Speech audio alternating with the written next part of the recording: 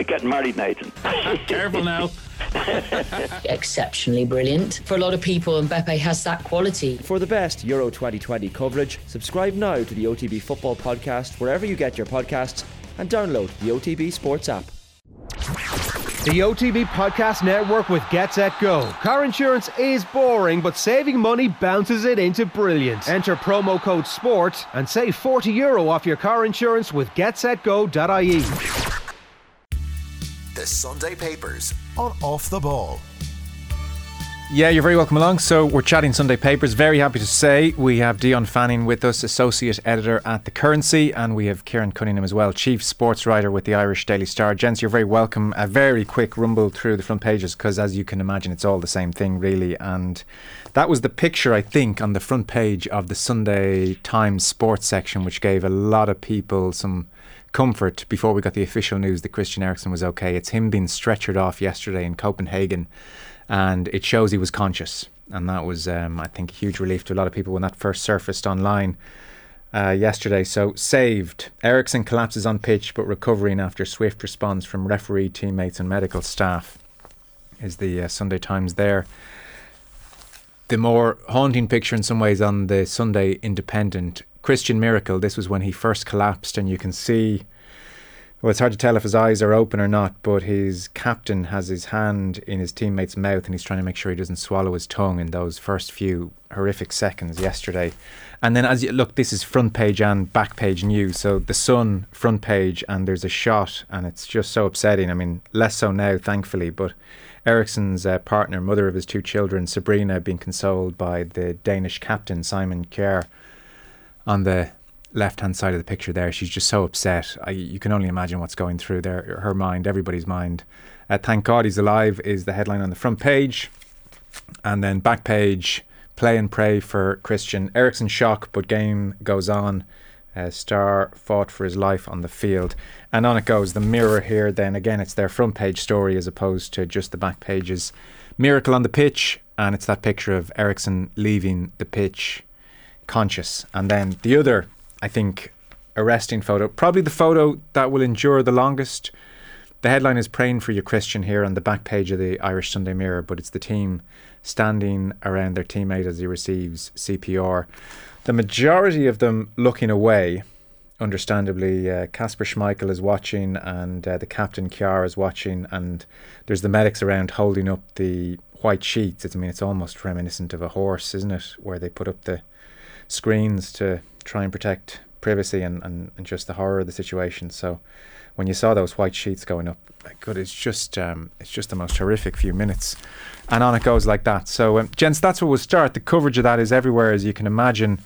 I don't know, were you watching the game? Did you join it as you realised what had happened? I was listening to radio commentary. I hadn't been watching, and someone phoned me and I put on Talk Sport, and David Connolly actually was on co-commentary, and David and his commentator had to talk over the whole thing for 15 minutes, and then they went back to studio. And the way the Talk Sports studio were talking, frankly, I having not been able to see what was happening, I got the impression that he had died on the pitch. That was the way they were talking about it. They obviously hadn't seen the photo of Eriksen conscious and being carried off the pitch. It was just a horrific, chilling listen. And then watching the video back, that moment where the ball bounces off his knee in a way that does not happen to Christian Eriksen, and you realise something so serious had happened. It was just utterly shocking, chilling 20-25 minutes.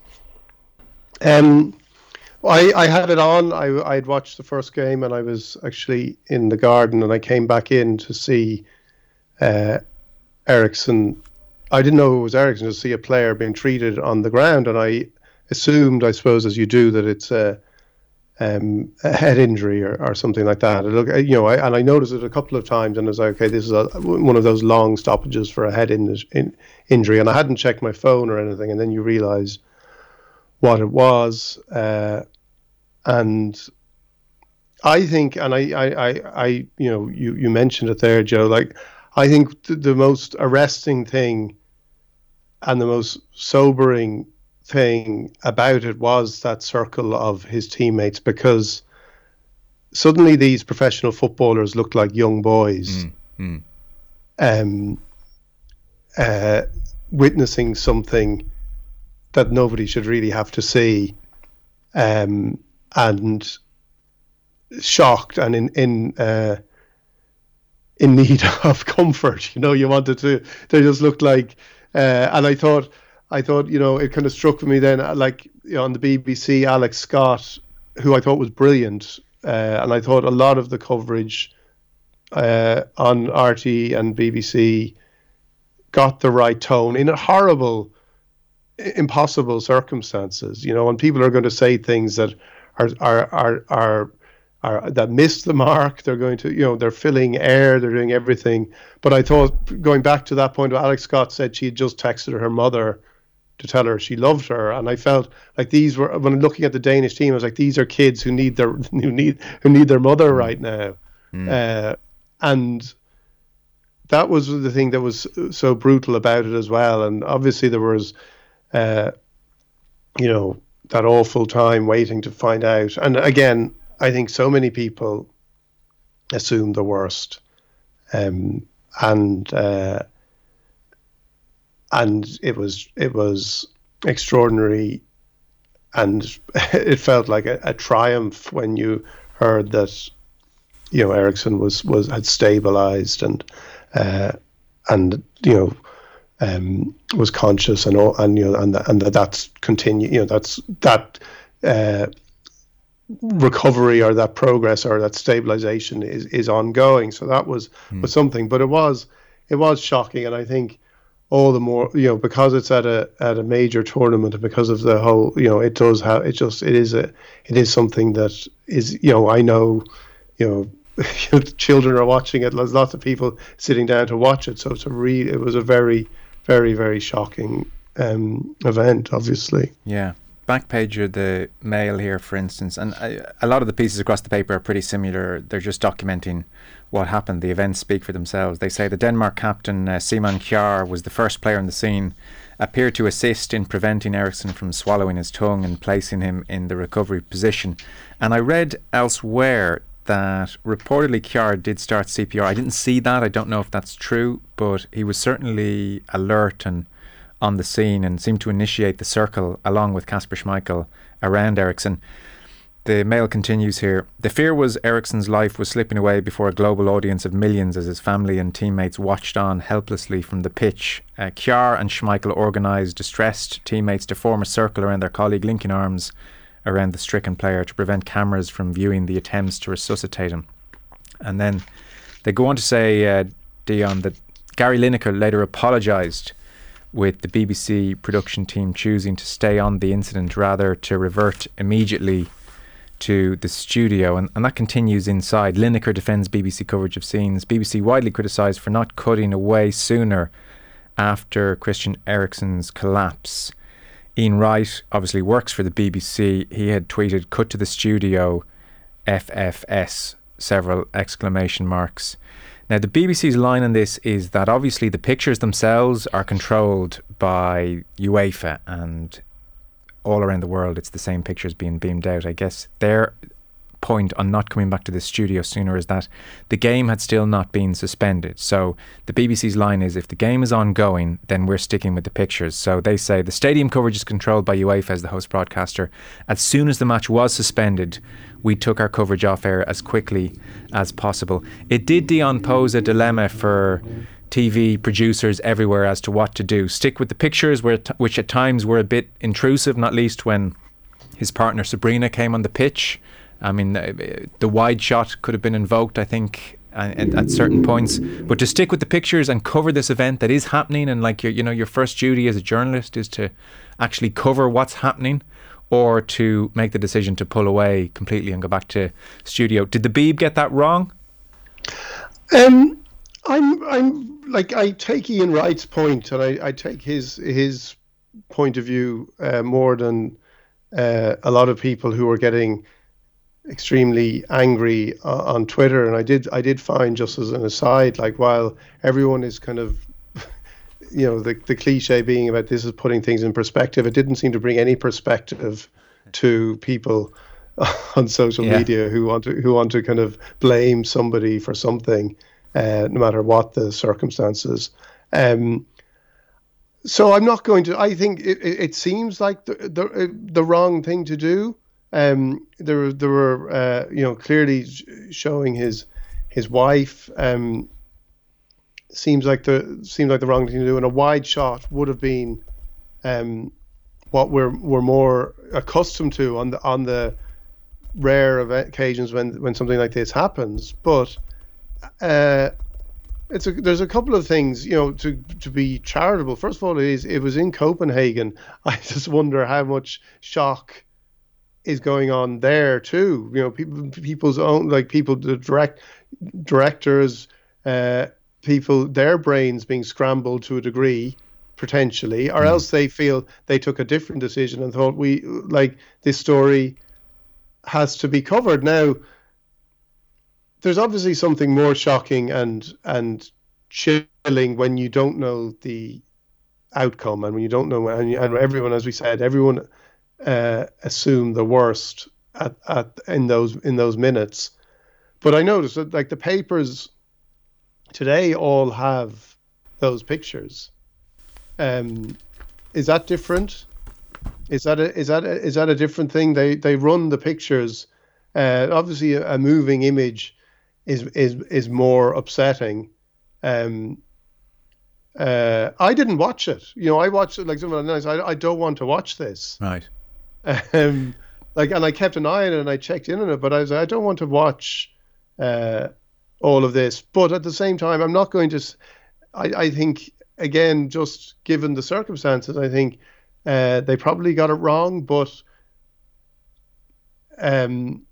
given the circumstances too, maybe people are trying to do what they think is the correct thing to do in all the circumstances. But I take the point that I do think it would have been less traumatic for people if they had gone to a wide shot. Because I think people can be quick, and hopefully, Kieran, you're back there. Give us a hello. Hello. Not bad. I've heard you better. Give us a 1, 2, 3, 4 there. 1, 2. Yeah, you're probably not quite with us. We'll try and get you sorted out in 1 second. We'll get back to Dion. I think, Dion, people are very quick as England go close with a header, still 0-0 there at Wembley. People are quick to say, oh, well, this was the media looking for ratings or being salacious. I mean, there was no benefit to any broadcaster there really to leave the pictures up. It's not going to boost their bottom line. It's not going to change their ratings going forward in any way. I think they are trying to do what's right. Like Henry Winter, for instance, says, as part of a broader piece on the whole thing, there's so much to reflect on. There is some anger at television intrusion into the fear on the face of Eriksen's partner Sabrina. Leave her alone, he says. Show some respect. Media moralising about other media is never a good or particularly sustainable look, but the judgment was wrong by the directors here. And maybe it was. I guess the papers today would argue that in light of the fact that he survived, the pictures take on a different quality. If it had ended tragically, would those pictures not have appeared? Maybe they wouldn't have. We don't know. Yeah, we don't know. But that's a question. But so that is that I accept that it's a slightly different circumstance. But I think I wonder what pictures would have appeared. Now again, it's not the immediacy of it, but it is a line that journalism and television especially goes close to on a number of occasions. I agree. I think showing his wife was distressing. Like, it was a distressing picture to see. But I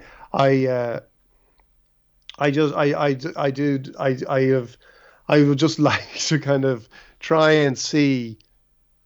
I can clearly say from 24 hours, nearly 24 hours later, that it was the wrong thing to do.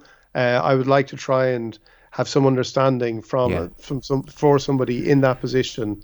What were they doing? Did they make a decision on this? Did they make it for the reasons you're suggesting, or some people are suggesting in terms of ratings or whatever? Or is there another reason, or is there essentially just a sort of a panic as well? I think a lot of it is panic. It's in Denmark. Like, this is the fact about it too. It is so close for everybody there, and it's it would be shocking if it was anyone. It's Christian Eriksen. the key figure, the totemistic figure for Denmark. Like for anyone in Denmark, this is a truly shocking thing to witness. Well, put it this way: nobody who was gone into sports journalism and gone into football and working on football TV set out with the intention of documenting the minutiae of a man's death. You know, you've got to give everyone a pass in that respect. They just were not anticipating this at all. And so I think there was a degree of not being quite sure what to do. The match hasn't been suspended. You're taking the footage that you're being sent. And yeah, you can go to studio a bit earlier. They probably should. But in real time, these decisions are just horrendously difficult. And I would counter that with again, as I mentioned earlier, like there was, I think the coverage from the broadcasters in Britain and Ireland that I saw, the BBC and RTE, really got it right. Right. As much, again, with the proviso that and they did the very sensible thing as well of actually going off air as quickly as they could too, because there is nothing worse than creating this platform for somebody just have to fill in time. Yeah. I read that Liam Brady was very emotional. I didn't see that. Yeah, he was, and I think Brady was very, very good. Jackie Hurley handled it very well, and as I said, Lineker and Alex Scott, I thought were really superb, and taking it, talking about the emotion of it. I think the fact that people are, because there is and everybody falls back on it, understandably perhaps, about it puts football into perspective is the line people use, but actually they brought emotion to it. There was, and I think it was necessary at the time. Not that sounds like I think they were injecting it, but I think that was the reality. That's how everybody felt watching it. And they took it beyond. But it doesn't matter, like, Joe, really, whether they got it right in some ways. I was going to say they took it beyond the cliche, but that's a good thing as a journalist. Like, I think Sam Wallace does that very well. The piece in the Sunday Independent today, like he writes, because I actually was thinking about the papers today when we were going to talk about this.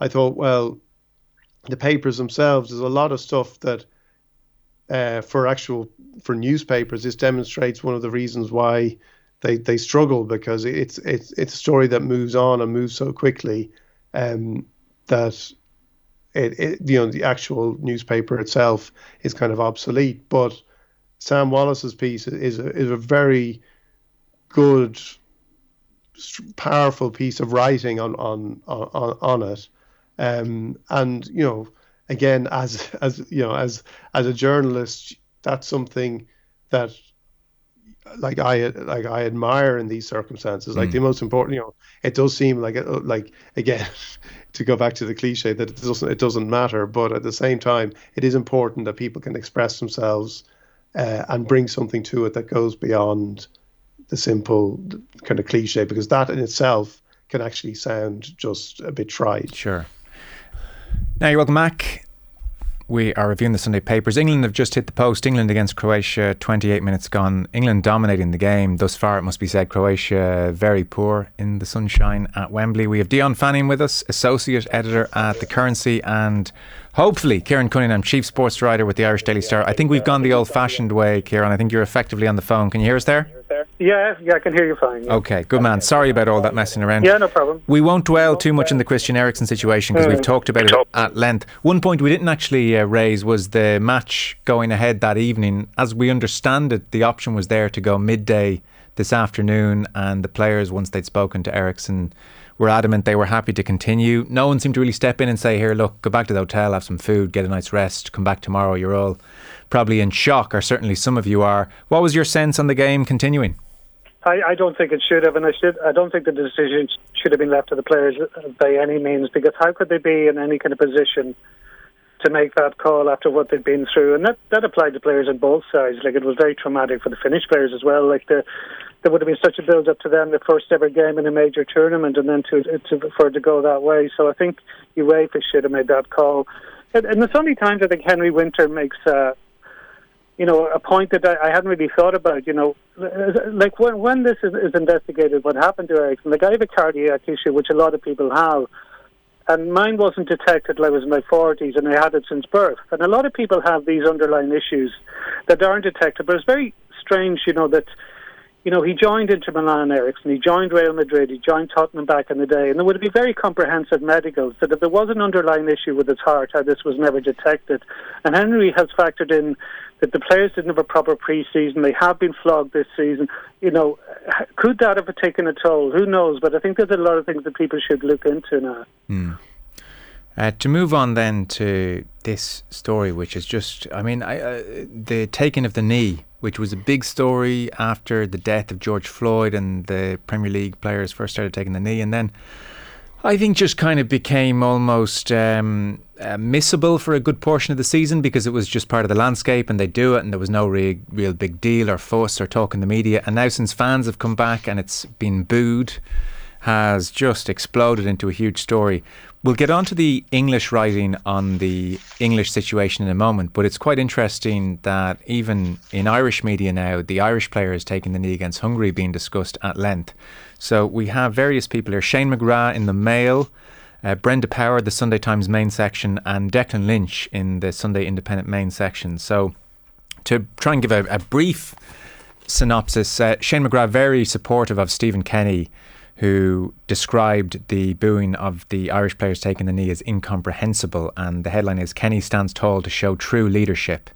So Stephen Kenny had said the fact it was booed by the Hungary fans was incomprehensible really. It must be damaging for Hungary with the Euros in Hungary. It's disappointing, doesn't reflect well on Hungary and the Hungarian support.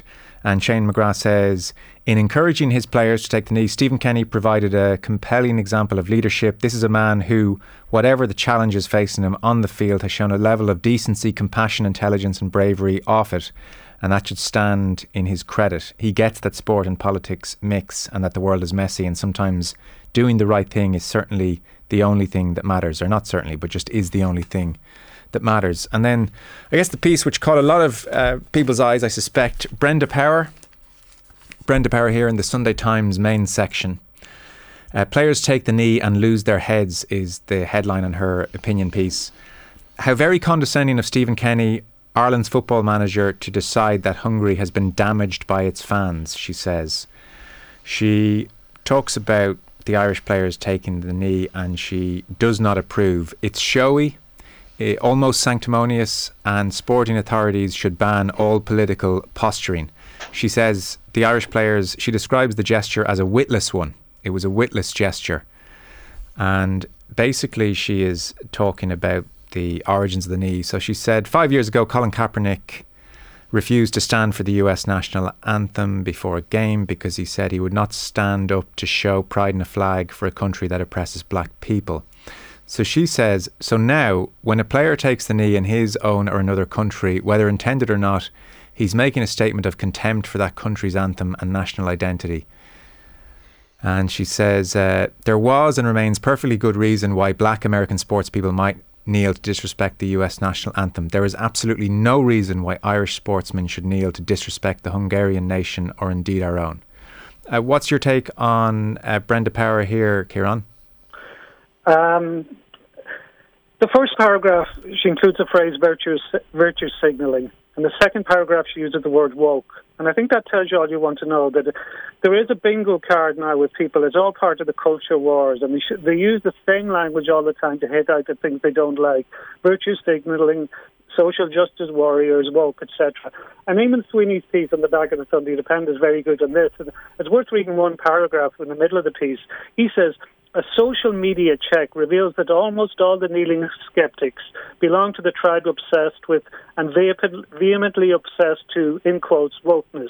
The enemies of Brexit, transgender rights, the perceived excesses of multiculturalism, etc. That may indicate why they find one brief gesture of solidarity against racism such an absolute torment.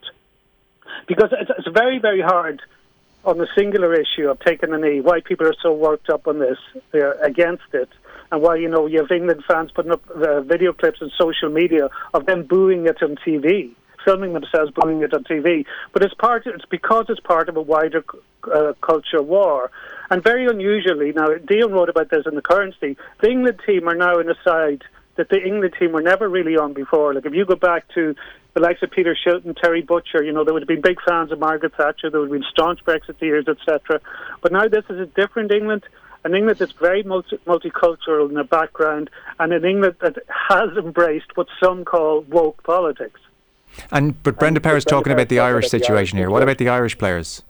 But why should the Irish be any different? You know, there were four, against Hungary, Ireland played four players who were black or mixed race, which is the highest number ever they played in a game. They played the first player, Obeni, who was born in Africa. If you go through the under-21 squad, the under-19 squad and the current senior squad, most of the exciting young players now, I would say 70 to 80% of them are of African origin. Like they're based, most of these players are based in England. So it's an issue for them as much as players that play in England. Of course it is. And it's a show of solidarity.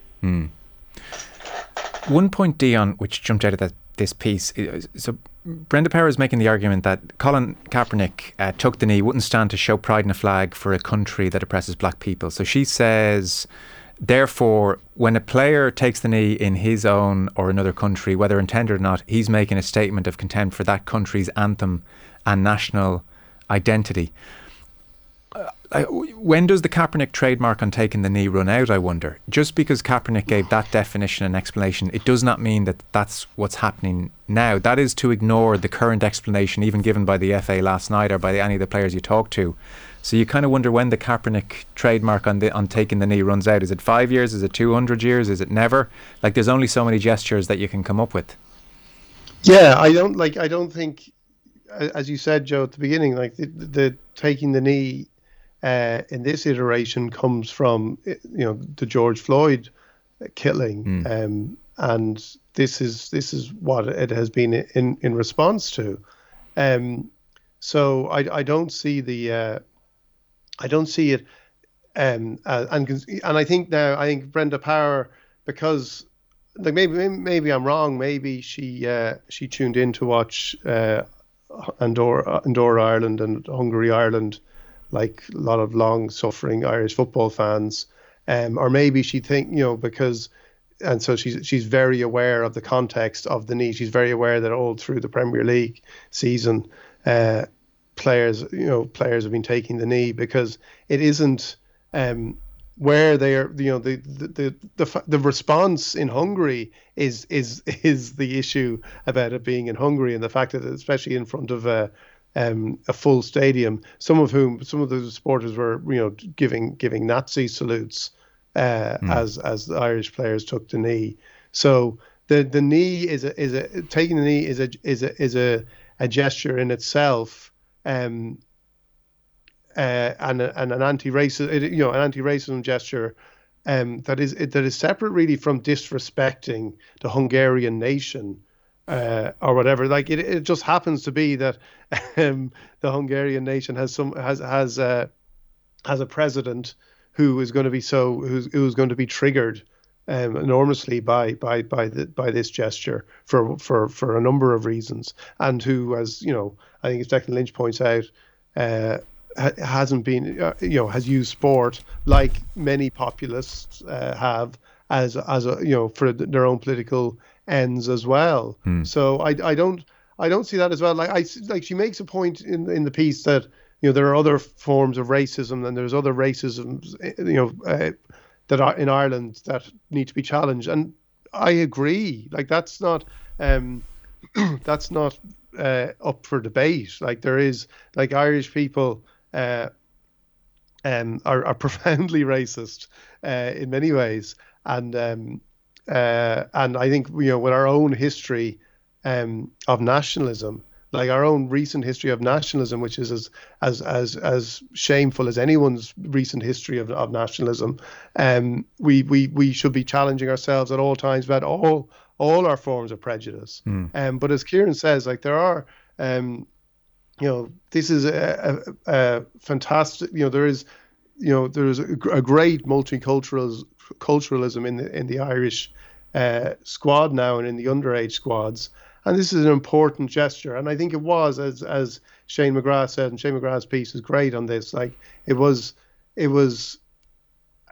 fantastic to have a manager like Stephen Kenny, and this does unite Stephen Kenny and Gareth Southgate. In that sense, to have managers at this point in time who are able to articulate that and who are able to explain why this is important. And teams do have to like national teams do have to kind of stand for something. They do have to there is something that they have to stand for, and we are very fortunate to have a manager like Stephen Kenny who can actually articulate that. Yeah, you picked out Declan Lynch as well, Dion, and he was writing about the reaction to the Irish taking of the knee on the TV that night. Yeah, well, there's a couple of things in Declan Lynch's piece. One, he talks about just on the politics of it as well, and people who want to keep politics out of sport. And he says what they want, if they were honest, is to keep a certain kind of politics out of sport, the kind that might broadly be described as progressive or liberal, or as they would have it, Marxist. They seem happy enough with all other kinds of politics, which have been baked into the pie for decades. The England fans who are most fastidious about their game being infiltrated by political agitators have always been comfortable taunting the Germans about 2 World Cups and 2 World Wars and 1 World Cup. On that, first of all, it struck me, it was very, I don't know if you saw Michael Holding talking about this on Sky Sports the other day, talking about, and he was very, very good on it. And he's been very, very good talking about racism since George Floyd in particular, and he's written a book about it now. But he made the point how disappointed he was, and this comes in with the RTE panel, who I think Kevin Doyle said he admired or he liked the gesture of respect that the Hungarians had done. And there are other people then who will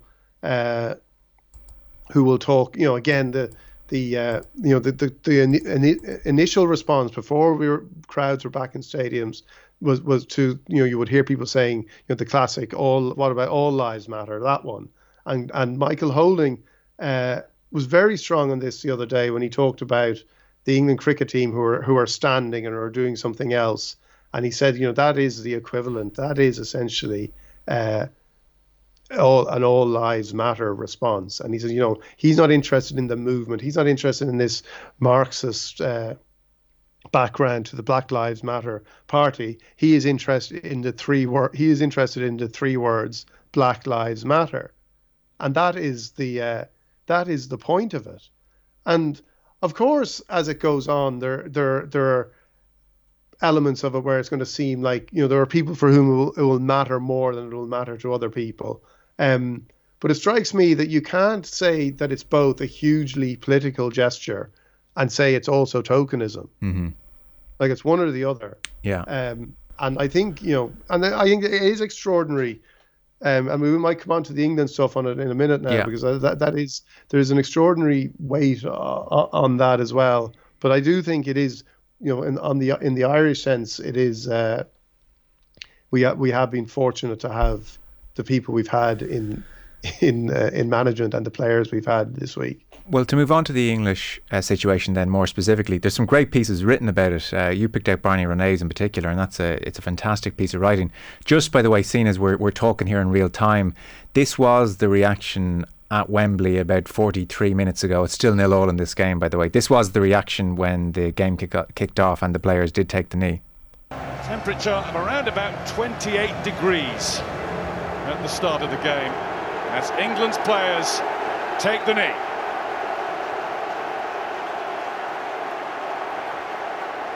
And the BBC didn't comment on that at all. They didn't want to interpret what that was. I think it was certainly booing, and then a fair amount of cheers as well, more so than the Riverside. So that was what happened about 43 minutes ago. I mean, got all this talk about those 3 or 4 seconds, quite insane.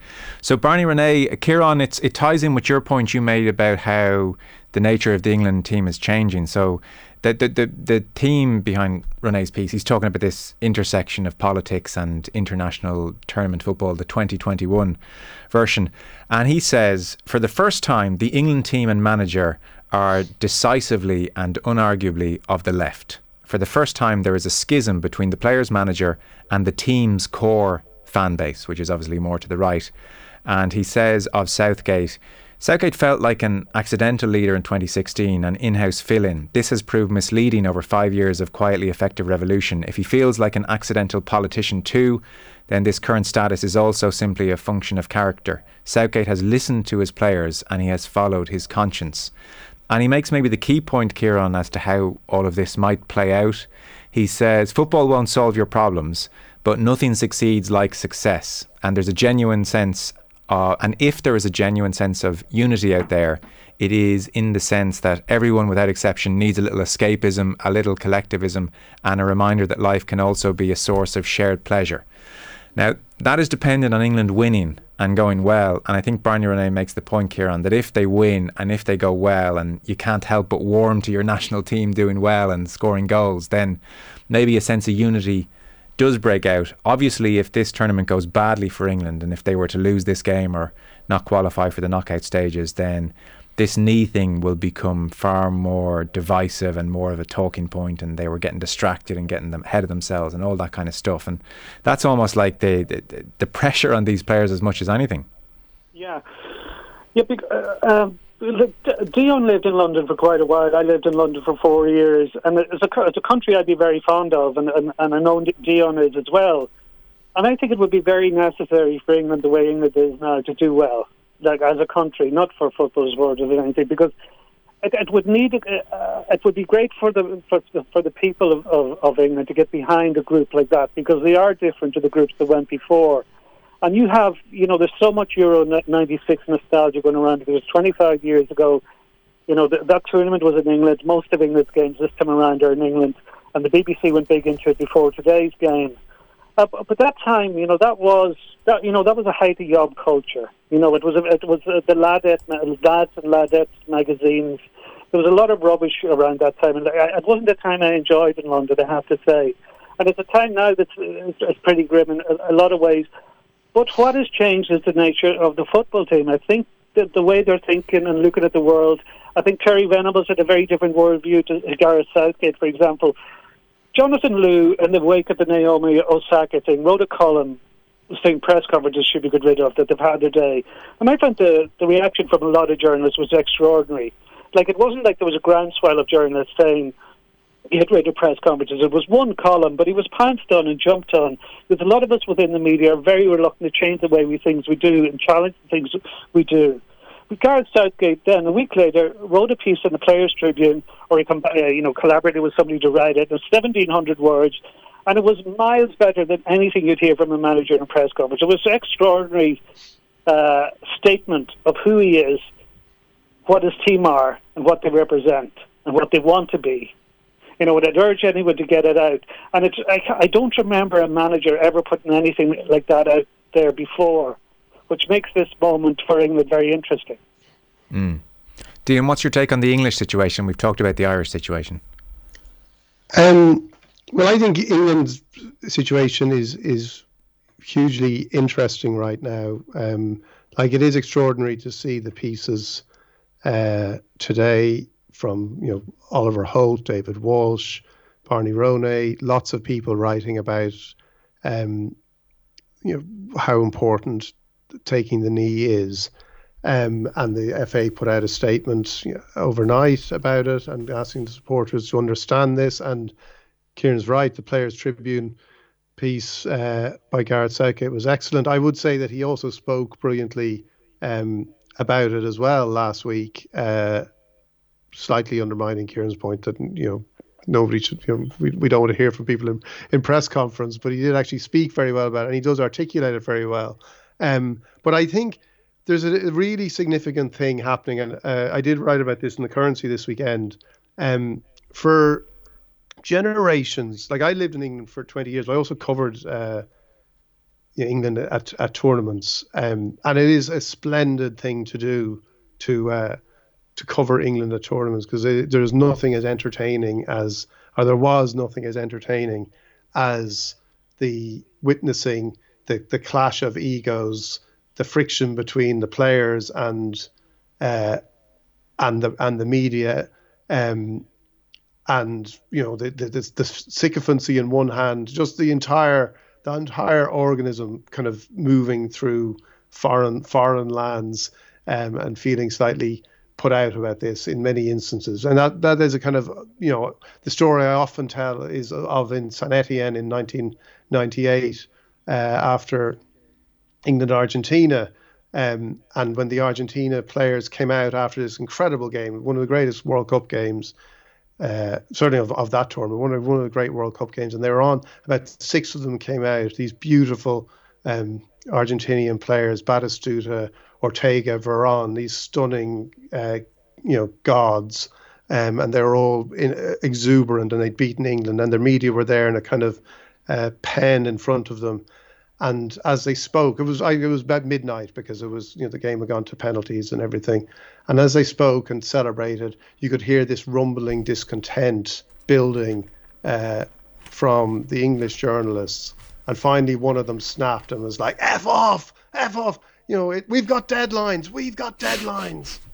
And started screaming at them, screaming at these beautiful, beautiful men to clear the stage on their finest hour. And they just looked at them with kind of contempt. But that was the world. There was a harmony, an ugly harmony in the worldview of the English media, as it was, the England supporters as they were, and unfortunately continue to be, and the England players to a degree, in that the world to them was a place to be frightened of. It was a fearful and terrifying place. The players were presented to the media in a way that I remember being struck by that very first World Cup. The way they were presented to the media, they dealt with the media, was different to the way other countries dealt with the media, where the players would walk out and talk to anybody. The English players were presented to one group of media, then ushered over to another group and protected. And the world, they were given this message all the time: the outside world is a fearful and dangerous place, where if you step out of line, if you say the wrong thing, you're finished. And then amazingly, when they stepped out onto the pitch in a World Cup or a European Championships, they played as if they stepped out of line or they did the wrong thing, they were finished. And the supporters, their fear presented itself as anger and hatred, and the media then was turned against the team at any opportunity. And that went on. And I told the story in the Currency piece as well about, at the very beginning of this, or a story an English journalist told me about Sir Alf Ramsey after they didn't qualify for 1974 World Cup, and 8 years after winning the World Cup. And a journalist, one of the senior journalists at the time, just leaning over to him at a press conference and saying, "Sir Alf, it's time to go." Mm-hmm. And this is the World Cup winner. And this was the power they had. That power has diminished. The media power and influence and sense that they could affect change in the England team has diminished as their own power has gone. Their attitude to the England team changed, I think, during the time of Roy Hodgson, who was very good at, if not much else, he was very good at managing expectations and lowering expectations. And the players then as well have become, and the most explicit manifestation of it isn't just in the taking the knee. It's in the like, and when Kieran talks about the culture wars, like you have in the England squad, like the person who has done more good than the like his own prime minister during for most of the pandemic, in Marcus Rashford, who was taken on, who was challenged time and time again by Boris Johnson's government before they realised actually we just now have to agree with what Marcus Rashford is doing. Yeah. So these are an extraordinary group of players, who don't have fear. You see it in Raheem Sterling when he called out the race, the racism in the media. You have these players who aren't frightened anymore, and that is hugely significant. And it's not just hugely significant in terms of what they're doing with taking the knee. It's also hugely significant, I feel, in terms of how they're going to play in this tournament. Yeah. Well, it's going to be very interesting. They're 0-0 at the minute. We have Dion Fanning with us and Kieran Cunningham. A short break. We'll get to a few of your texts on this issue, and then Paul Kimmage has been talking to Jim Bulger about doping in racing. We'll touch on that next. We have Dion Fanning with us, Associate Editor at The Currency. Kieran Cunningham as well, Chief Sports Writer with the Irish Daily Star. Just one last text on the knee and the booing.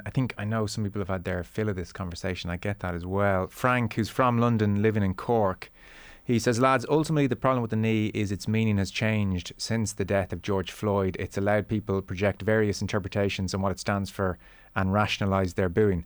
I totally agree with that, Frank. But like some of the coverage, for instance, at the bottom of David Walsh's piece, you have Lawrence Fox, the actor who really kind of came to prominence on Newsnight a while back, and he set up his own political party now. Just with the taking of the knee, he has said, I'm embarrassed to be British. I hope any team but ours wins in any future sporting endeavour. Millionaire woke babies protesting inequality on 200 grand a week. We deserve everything that's coming. Weak men, weak. Joe, can I just say something on that? Yeah. Because it is one of the kind of things about it. I do think there is, and it goes back to a lot of these pieces, like the failure to appreciate racism is something that nobody who hasn't suffered from racism can really understand. And we can be empathetic and we can give our support, but like those kind of ideas and those comments, and David Walsh, quotes the a conversation between James O'Brien and a caller on LBC as well, and they're along similar lines. Yeah. And it reminds me in some ways of when during the Patrice Evra Luis Suarez affair, when Liverpool fans were booing Patrice Evra. And they would insist that they weren't, that this wasn't racism. They were booing him for what he had done to Luis Suarez. Now, the fact that Luis Suarez was guilty of racism and had racially abused Patrice Evra, and that was the cause of it, seemed to be now that was a very tribal thing, but again, this is a tribal in a different way. But that seemed to be lost on the people who in many other circumstances consider themselves the most righteous of anti-racists. No, I get that. There is a similarity in this, in that people, you have to understand, and I think, and again, and this goes back, you have to understand, all these, all the footballers, who are earning whatever money they're earning, they've all had lives prior to being footballers. They all have family members who have lives, and they all have experienced, the black players will all have experienced racism, not just since they became not just since before they were footballers, but since they've been footballers. And if you can't kind of grasp that, if you can't think, right, I must try and sort of understand what this means. And I think the killing of George Floyd did start that conversation, and did start people thinking about that in terms, first of all, in terms of racism in America. And you heard so many, black people in America talking about that moment when they have to have the conversation with their children to explain what the racism they're going to endure. And why they're hearing the things they're hearing, but those things are happening. You hear the most shocking racism on the streets of Dublin, we're a country that is so far, we're 30 or 40 years, I think, even further behind where other countries are in terms of actually education, and that's something that needs to be addressed as well. But it is just a kind of a shocking failure of understanding when you read those kind of takes, willful or otherwise. The reason I mentioned his quote, though, well, one, it's in the paper, but two, he says they're protesting inequality, and he's saying, well, they're on lots of money a week, therefore who are they to protest inequality? I think that serves to the point that the listener was making, that you can almost project various meanings on this. Like Brenda Power saying, it's not about racism, it's about overpaid professional sportsmen delivering lectures to their fans to feel good about their own pampered existences.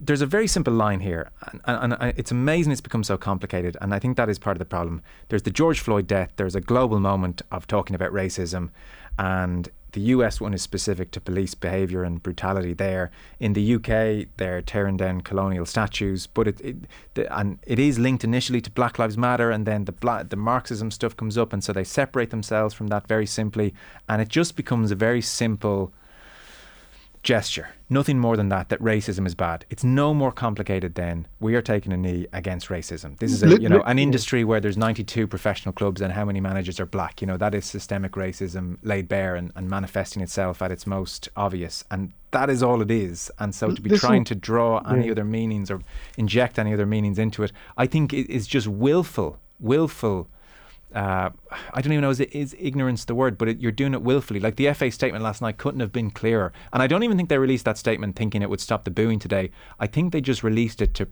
almost in a preemptive way, because they were going to hear the same old gibberish on LBC about what it stands for this and it stands for that, and they were just trying to say in clear terms, it's not linked with anything, it's not linked with BLM, it's just a simple racism is bad. That's all this is. Well, it is the Michael Holding line that he's concerned. What he's interested in are the 3 words Black Lives Matter. That's it. That's what he believes taking the knee represents, that Black Lives Matter, and for too long that hasn't been the case. Yeah. And I think for people who, and I take that point that people can project whatever they want in it.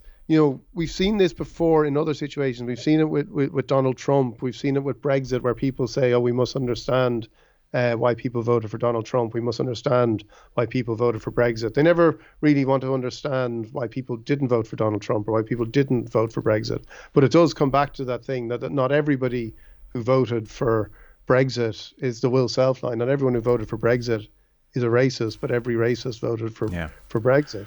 And not everybody who's booing, taking the knee, or who has sympathy with booing is certainly who has sympathy with it. Not everybody is a racist, but every racist is booing it. We got to move on because we've spent too much time on that as well. Apologies, I know that dragged on a touch. Racing's dirty secret, Kieran. This is in the Sunday Independent. This is Jim Bolger. Jim Bolger, very successful racing trainer. Jim Bolger gave an interview last year to Dara O'Cahir in the Irish Field, and it caused a storm where he said the number one problem in Irish racing is drug cheats who are stopping the sport from being a level playing field. It's quite interesting. Paul Kimmage here has interviewed Jim Bolger 4 hours down in Jim Bolger's home. He talks to Dara O'Cahir about that interview last year, and Dara says that it was really only at the very end where he turned to Jim Bolger and said, is there anything more you want to say? It was a complete fluke, says O'Cahir. So Bolger clearly really wanted to say this, and he was determined to say it. In the piece here, he says to Paul Kimmage, really, he had wanted to say it for a while, but he wanted to do it after a bit of success, so it didn't look like sour grapes, and he had a certain kind of platform. That was why he did it when he did it. Although he does say he was slow to get to grips with the problem in the sport. Maybe for 20 years or so he's been au fait with it. I wouldn't say there's a huge amount new here in what Jim Bolger is saying, but they tease out some issues. So for instance, Paul Kimmage, have you had any support since the interview? He says very little, but I can understand that because of the fear factor with the ruling body. Trainers don't want to stick their heads above the parapet. Paul Kimmage says Aidan O'Brien did, and Aidan O'Brien had said Jim's entitled to his opinion. Sport is very clean, everyone's doing a very good job. And Jim Bolger says, I think he also said I should name names. Paul Kimmage says, yes, he did. Jim Bolger said, I'm not that big a fool. I don't travel to Dublin very often. I don't want to be going up every day for 3 weeks to the High Court. So they go on to talk a bit more about the issue. Jim Bolger says at one point, Kieran, they can rest assured I know who they are. And if I had any responsibility for rooting out cheats, I'd have them rooted out in 6 months. How, says Paul Kimmage. Jim Bolger, because I know who they are. And then Paul Kimmage makes the point that Lil Hillier, she works for the IHRB, had told the Examiner recently that they had been working with you for some time. Jim Bolger says, I had one meeting before the Irish Field interview and one after. With Hillier, yes, with Hillier. And that was meant to be confidential, it turns out. Jim Bolger thought it was meant to be confidential, he says, but it suited them to break that confidence because it was known at that stage they were doing precious little about it. And her defence was, well, we've had meetings with him and we're making progress, but as far as I was concerned, I had made it clear that the meetings were confidential.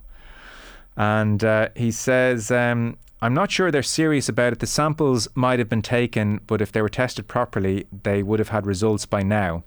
And he says, I've had great support from my staff who know I'm 100% right, and they know more about it than I do because they're right in the mix. They have contact with other stable staff and they're closer to the coalface than I am. So that's just a general sense of this 2-page interview with Paul Kimmage and Jim Bulger. I mean, Kieran, you'd have to say it is absolutely explosive, as it was last year, that one of the most high-profile trainers in this sport is coming out and saying that this is the number one problem. The authorities are not doing enough about it, and he knows who's cheating and who's not cheating. I mean, if this was hurling, GAA, rugby, soccer, you name it, any of the big sports, I mean, this would be stop the presses. It hasn't really been like stop the presses in racing. It's not like there's been this sudden, hang on everyone, Jim Bulger has said this, we need to get to the bottom of this, we need to root this out. Racing just kind of carried on, I suppose, a little bit.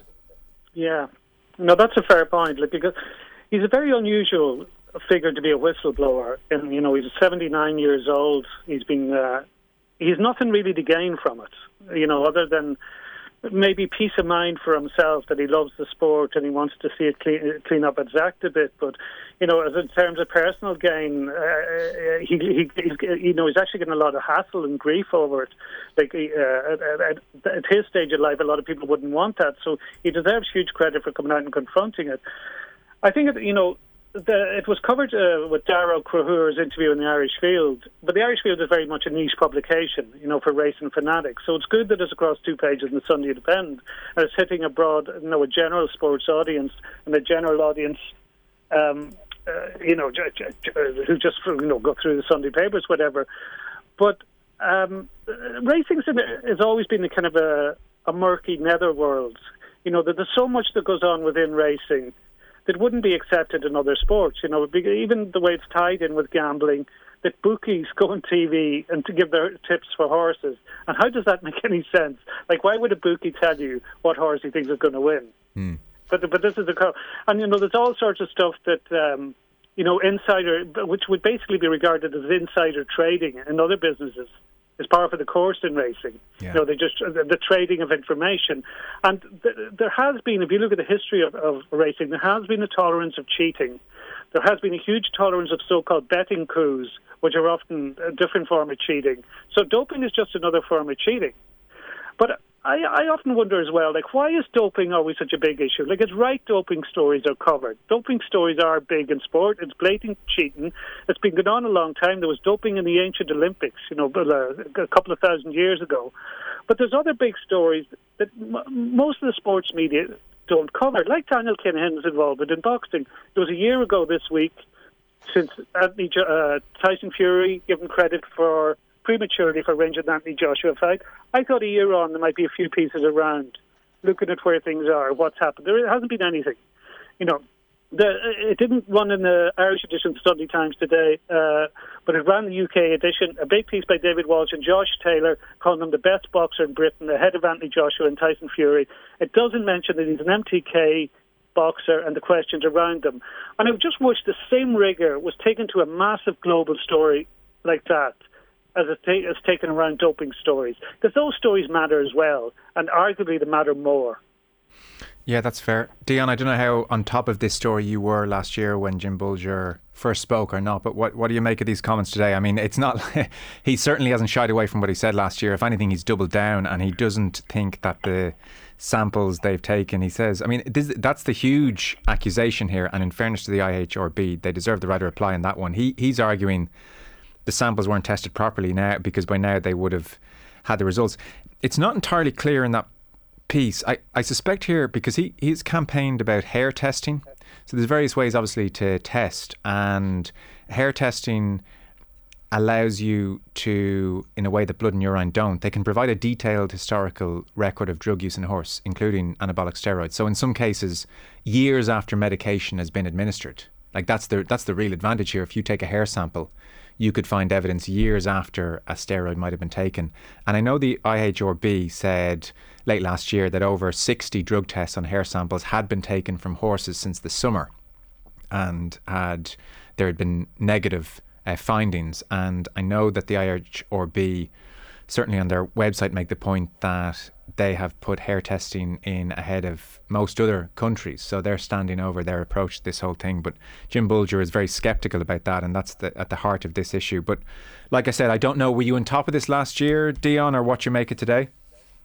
No, I wasn't. Okay. I think the most interesting, or one of the most interesting aspects of it, is this idea of Jim Bulger, a 79-year-old trainer, wanting to talk about this and being driven by this kind of burning desire to do something about this. I think it's how much traction it's going to get is an interesting point, because like there is one exchange where Paul Kimmage says to him the penalties for using prohibited substance are pretty laughable. When he asks him why wouldn't you do it, and he said, I wouldn't do it because it's cheating and I'm not a cheat. I know there's an attitude in racing that's all about winners, fair means or foul, but I think there has to be an element of decency in the whole thing. You have to have some self-respect, and I know I have right on my side. Now that is a fantastic mission statement, but I don't know, as Kieran has said, like racing, there are so many elements of horse racing that I think people have sort of priced in various elements of cheating, if you like, or like racing has the non-triers rule. And sorry to interrupt you. Even last year, there was a very high-profile case where there was doping, but it was doping to ensure that horses lost. Yeah, and it was only discovered on the back of betting patterns. So I mean, what other sport feels it has to kind of, what it needs to be most on alert for is people actually not trying hard enough. Yeah, correct. Yeah, and you don't have a sizable quotient of the participants, i.e. the horses, able to whistleblow for themselves. They're powerless as to what's injected into them or what they're given. Yeah, so like it just brings in the again the sort of question of what do you consider cheating, and if this is a sport that has so many elements of it where you could you don't know what you're actually the great crusading line about doping has been what am I watching? Like what am I looking at here? Is what I'm looking at genuine? Well, how many horse races a year are people looking at things people who know about horse racing are looking at and going well, this isn't genuine for many reasons. And again, it is as much to do with people or horses or jockeys or whatever not trying as it is trying too hard. So it is I just wonder how, like, I think it's a fascinating portrait of Jim Bulger, and but I just wonder how much traction it's going to get. Well, I'll put that question to you, Kieran, how much traction it gets. By the way, Paul Kimmage asked him, you're 79, why do this now? He says in response, it'd be like you coming down the Champs-Élysées on a Sunday in July knowing that a fellow in front of you is full of dope and you're going to be second, and on the other side of the podium, that's not easy to take, and if you're half a man, you're going to stand up for yourself. So I'm standing up for myself and for the trainers who are playing the game straight. As to Dion's point, Kieran, like I said, if this was any other sport, someone of this stature saying these things, it would just be stop the presses territory, and that wasn't the case last year. He is still saying these things. Do you think this gets much traction? Like, this really should be the talk of At the Races tomorrow. It should be the talk everywhere. I'm sure we'll come back to it here and Off the Ball again. We've covered the various doping stories as they've arisen, but like, where are the other people rowing in behind Jim Bulger? Like, it's hard to believe that this man, with his clear intelligence and his experience, it's hard to believe he's way off the mark here, and yet who else in racing is coming out to support him over the next week? Yeah, but these stories often become a story about the media as well, Joe. Yeah, I don't. Bar Paul and David Walsh and a couple of others, few journalists who cover cycling wanted to touch doping in cycling. Yeah. How many journalists who cover boxing have touched the Kinahan story, even after Panorama, after Tyson Fury's shout out to Kinahan, etc. So at the same now, there has to be a willingness for the racing media and the racing authorities to go after that, and I haven't seen any signs of that. So because of that, you would think it won't get traction. Yeah, and that's staggering, really, isn't it? Well, when you think about the scale of the story and the accusations. Sport, it's happening with so many big stories that so many people just want to be there for the party, and they want to be there to celebrate, and they don't. And access is huge. Like I know with the boxing story, there's so many people. The relationship between promoters, management companies, TV companies, and the media, it's so tied in terms of access and getting ringside tickets, etc. That there's so many who don't want to rock the boat, and I think that goes. I think racing has that kind of cozy relationship as well. Yeah. Okay. Well, look, it's must read really. Page 2021, Sunday Independent. Jim Bolger. He's reiterating all the things he said to Dara O'Cahir of the Irish Field last year, and it says next week there's a Jim Bolger and the world that made him feature, so I suspect that's more of a general interview about Bolger with Paul Kimmage and Jim Bolger, but we'll see where this goes over the next couple of days. Racing's dirty secret is the headline. Clock's way against us. Kieran, of the GAA, Cillian O'Connor playing his 100th game. Mick Foley's great piece on Cillian O'Connor's approach to the game. Really enjoyed it. Everything from when he's practicing his freeze ahead of a Dublin match, he's got his headphones on with "Come On You Boys in Blue" blaring into his ears, and it's just his achievements in the game are probably underrated. And then there's the likes of Joe Brawley, Colin O'Rourke. Looking back at last night's matches, it's hard to make sense of them, especially the Tyrone performance. Anything catch your eye in the GAA? Well, the Cillian O'Connor thing is interesting because, from today's game with Clare, it looks like he might have picked up a significant injury. Or an injury, and because this championship has been run off on such a tight time frame, like even a month out could cause you serious problems in terms of what's coming down the tracks. And because there's so many people, this cliche that was always thrown around that he's not a marquee forward, I have no idea what that means. But just Mick Foley throws in a few of the lines that when there was criticism in 2017, O'Connor wasn't delivering enough scores and play. He ended up kicking 3 crucial scores in the All-Ireland final. Of the 540 he scored last year in the championship, 540 is an extraordinary figure, but 512 of that was from play. And there was a time when his work rate without the ball was questioned. Last year he had the most turnovers of any Mayo player in the championship. So I think he's one of those that you'll only really see the value of him when he isn't there. And if Mayo go into the championship without him, I think people will suddenly be saying, God, I realise now how good Cillian O'Connor is. Yes, absolutely agree. It's a really interesting piece. He seems to be just militant in his preparation. On the action last night, so Donegal pretty conservative and they got men behind the ball, and it was a real kind of challenge match feel, not played at a fantastic pace. But Joe Brawley talking here about Tyrone. 48 years since Tyrone conceded 5 goals in a game, and by half-time in Killarney, Kerry already had 5. Tyrone men running, changing direction, diving to block a shot that never came, backpedaling, bumping into each other, grasping for thin air as though they were playing invisible opponents. The pace of the annihilation slowed a little in the second half, but he says Kerry were awesome, so much chemistry, so much skill, variation, finishing power, a forward line of 2-footed players, constant clever movement on and off the ball. What do you read into that Tyrone performance? It was bizarre. I read nothing into either of those games. Okay. There's such a strange scenario in that it looked likely if there was a Dublin and Tyrone win, you would have a league final. Otherwise, there was going to be no league final. So you were semi-finals, a strange situation where you have semi-finals and probably not a final.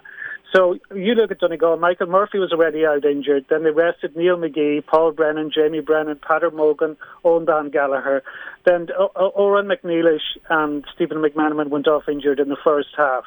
Despite that, Dublin won by only 4 points, and Donegal had a great goal chance save, so they could have come within a point.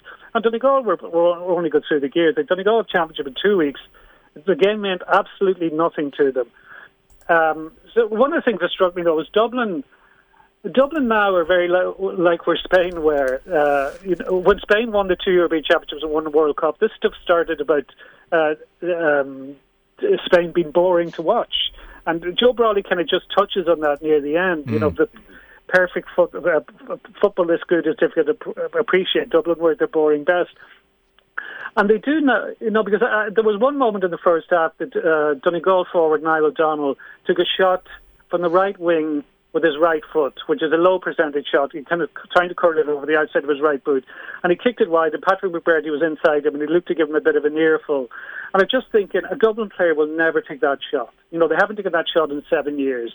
That now it's all about working the percentage to keep the ball so long until they get it round the D, And, Connachal and Kieran Kelly are so strong that burst through and fisted over the bar, or somebody just pop it over.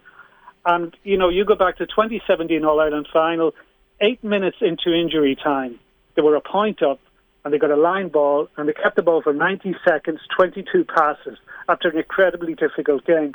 The control, it's all about control now with Dublin, which is the old Joe Schmidt byword, that everything is now so controlled. And control sometimes isn't great to watch. I prefer the madness of Kerry to watch. Now, Kerry, Joe Brolly talks about them scoring 6 goals. It's the most goals Tyrone conceded in such a long time. But 3 weeks ago, Kerry conceded 4 goals to Dublin, 3 in the first half alone. So Kerry have this kind of glorious madness going on that makes them far more enthralling to watch. But if you're putting your money, who's going to win the All-Ireland, you still back Dublin. Yes, I'd agree with that. Joe Brolly concludes his piece saying, Dublin were at their boring best. Football this good is difficult to appreciate. And there is a bit of that with Dublin. Fellas, we're out of time.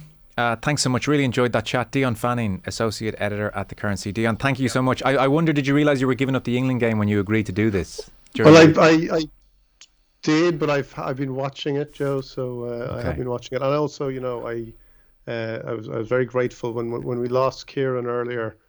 I did, is there anything I can do to help? Personally, I'm not, very technical, but I was like, let's get this. We need him on the lines. I know we're going to be talking about GAA, and I was, things. There was a terror in me at that point.